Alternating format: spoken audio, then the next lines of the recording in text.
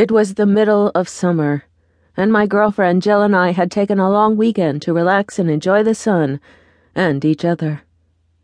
Our jobs don't cut us much slack, so it was mid-August before we had our first real chance to get away.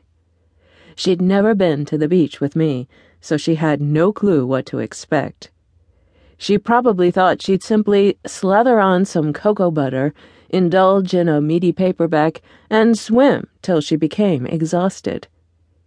She'd be exhausted all right by the end of the day, but not from sitting around. We'd borrowed our friend's keys to the secluded, members-only beach, so our privacy would be guaranteed. I settled into my chair and watched as she went through her elaborate beach ritual, her body snug in her new Poochie print bikini, pushing her tits out until you'd have to be blind not to see them. She slowly oiled herself, moving up one arm, down the next, all over her exposed chest and cute stomach. She bent forward, treating me to a view of her perfect ass as she slathered the white liquid onto her toes, ankles, and calves. I had to shift in my seat as she kept going, her brow furrowed as she tried to get every last spot, contouring this way and that as her hand reached behind to get her back.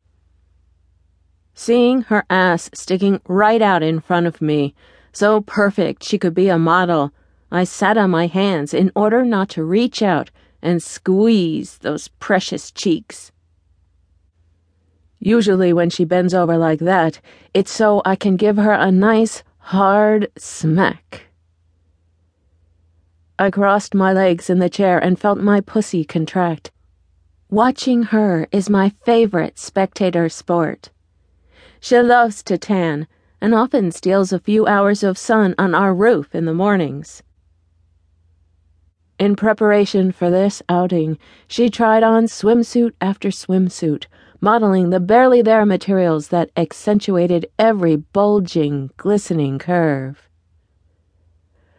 I had opted for a simple black one-piece, a low-maintenance suit that doesn't cause me any trouble and still emphasizes the right parts of my body. I held back a smile as I watched Jill twist and turn to rub lotion on her back, first going over her shoulder, then behind her and around. I had plans to keep her on her back for most of the afternoon, but she didn't need to know that yet. "Come here," I beckoned, and she did, sheepishly handing me the bottle.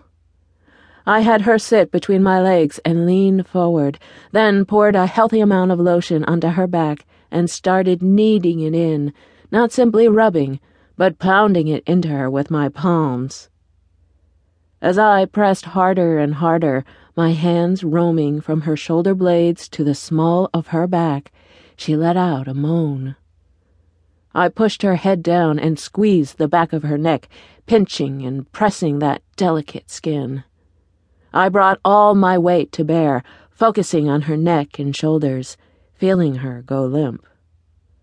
I knew she was getting turned on, but I pretended not to, and went about my business until her back was fully slathered with sunscreen. I skimmed my fingertips down her back, lightly tickling her, then whispered into her ear, "You didn't really need so much sunscreen on your back, you know.